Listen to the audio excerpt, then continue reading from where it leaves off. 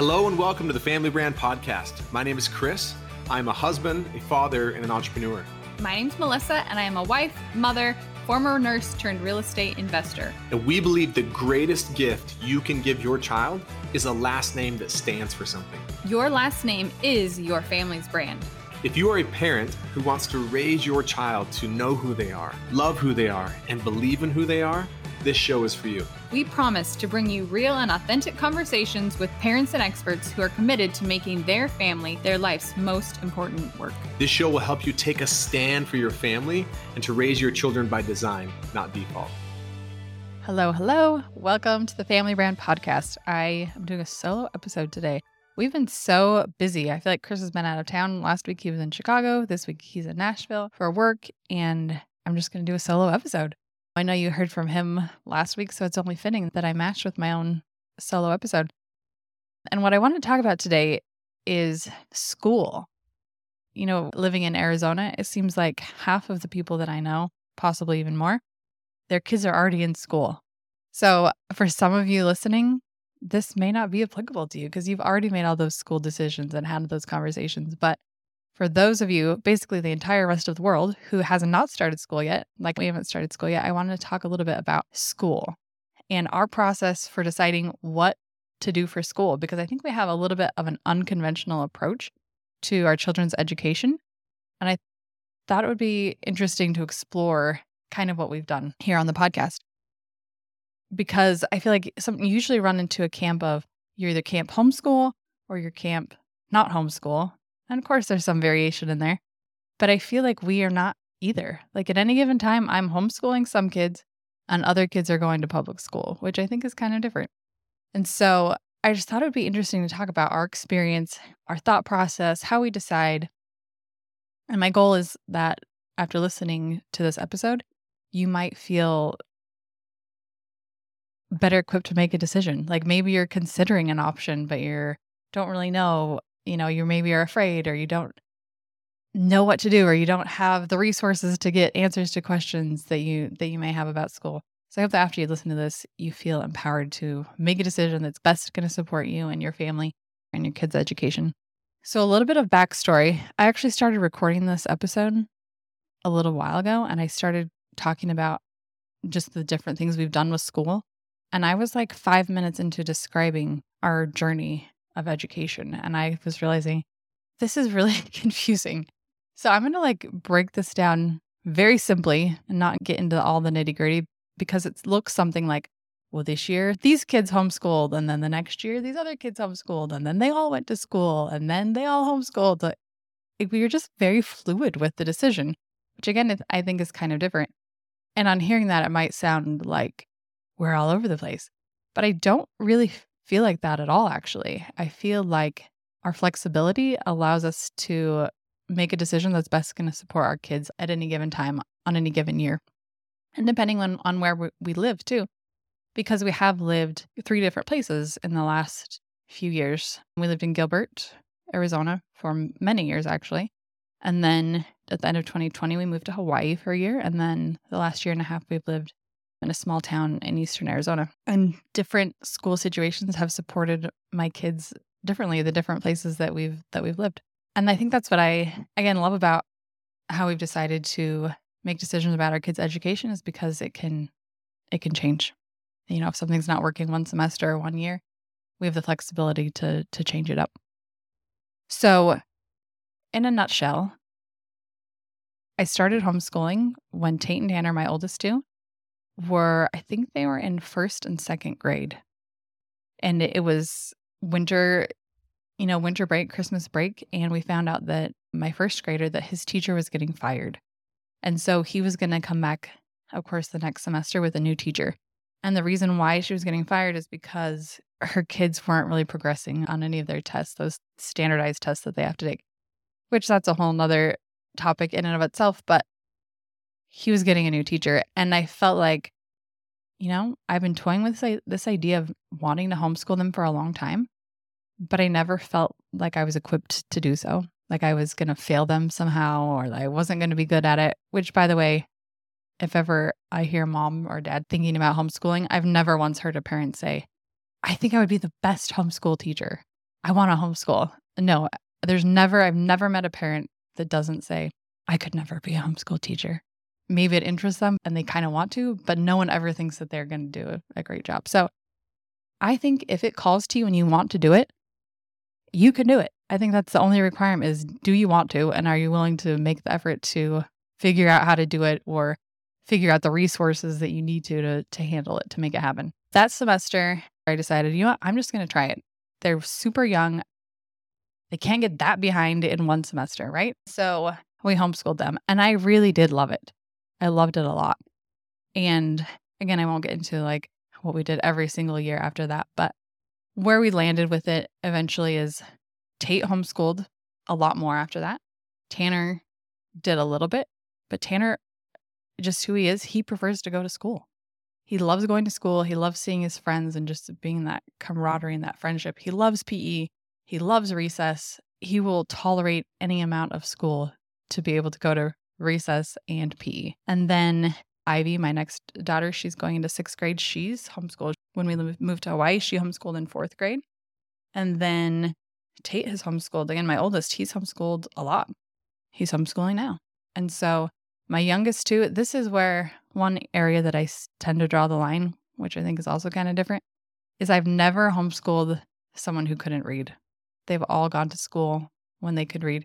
In fact, one year, my littlest, she's in 1st grade now. It must have been when she was going into kindergarten. She wanted to homeschool. And I said, you know what? Why don't you learn how to read?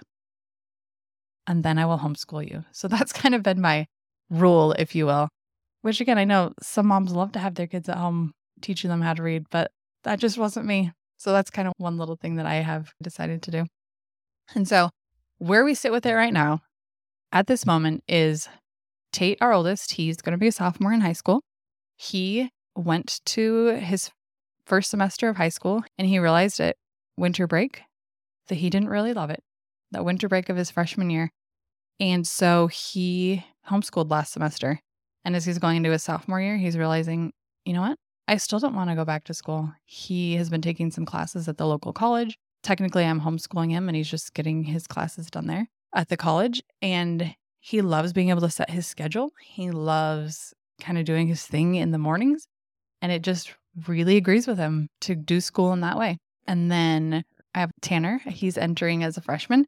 And again, he still loves all those things I described earlier. He will go to school so that he can do weights now and he can play all the sports that he wants at PE, see all of his friends at recess. He'll do it all for that. Arizona is kind of cool because I don't know if all states do this, but homeschool kids can play sports in the public schools. So even my oldest who is homeschooling, he's going to play soccer this year for the local high school, which I think is really, really awesome that they allow them to do that.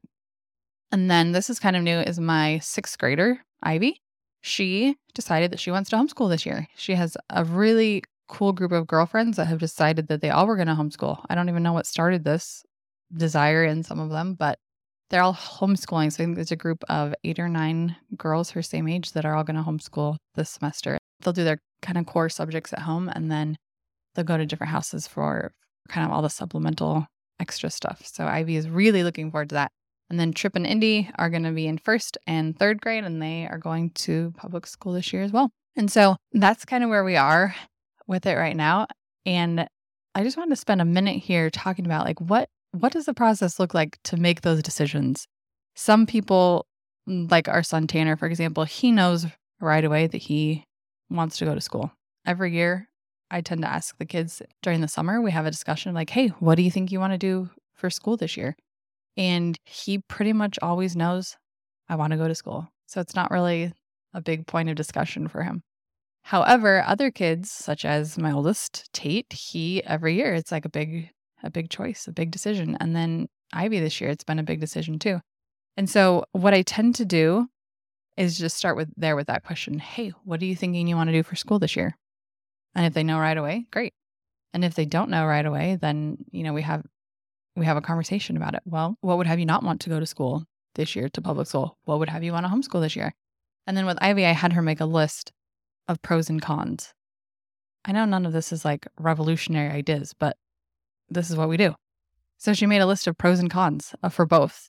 And when she looked over that list, she realized the only reason I don't want to homeschool is because I have some really fun friends, really good friends that I'm going to miss if I homeschool. And we kind of talked through it and realized, I think you could still see those friends. She'll still do gymnastics with them. And no one here in this town we live has schools on Fridays. So we talked about, I think you could get together with those friends on Fridays also. She decided, I think there'll be other years where I'll get to be in these friends' classes, but there might not be another year where I get to homeschool with all these other friends. And so she decided I'm going to stick with my decision to homeschool, which I was really proud of her because she sometimes questions herself and her decision. She actually did have a minute where she found out that some of her best friends were going to be in her class at school if she did go to school. And it kind of did cause her for a minute to be like, am I making the right decision? But I'm really proud of her for sticking to her decision. I told her, look at your pros and cons list, make your best decision, and then bring God into the conversation, Ivy. Pray and ask to know, is this the right decision? Or is there something else I could consider that I'm not seeing? And I love that she really took that and she involved God in the process. And honestly, she came back to me and was like, I don't feel like I had this earth-shattering experience saying, this is what I should do. But she had more clarity and she had more confidence in her decision, which sometimes is a little bit hard for her to achieve. I like making a decision for homeschool or for public school, whatever it may be, that I know that is going to set my kids up for success. And there's so many options available to you to find something that is going to support your child. If your child isn't thriving in maybe the school setting where they're at now, there are other options. I was just talking to a mom the other day. I happened to run into an old neighbor of mine that I love. I just randomly ran into at a park hours away from where we used to live this past weekend.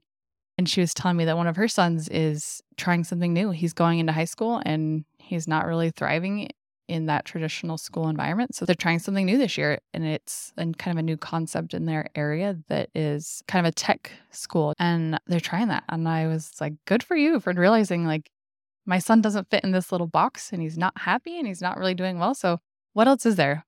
Let's explore other options. And I love that that's available for so many kids because I do think there are a lot of kids that don't fit that mold of being in your chair from 8 a.m. to 3 p.m. And I love that it doesn't have to look like that anymore. I know that each of my kids is so different and so unique, and what works for one doesn't work for another. So just be open-minded to that too, I would say. And there's possibility there that you're maybe not seeing right now. So if you're feeling a little frustrated with the process or frustrated with what things are looking like for you or for one of your children, just realize that, hey, there's more possibility here than I may be seeing. So let's get creative. What else can we do? And I promise you that you have what it takes to lead your family in the direction that they need to go, to lead your children to make those decisions for themselves, to empower them, to learn to trust themselves, and also learn to trust yourself that you can lead your family in a way that's going to really allow them to grow and flourish as you make that decision for school this year.